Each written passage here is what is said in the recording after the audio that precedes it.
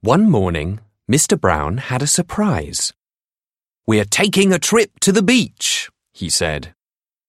Paddington, Jonathan and Judy cheered.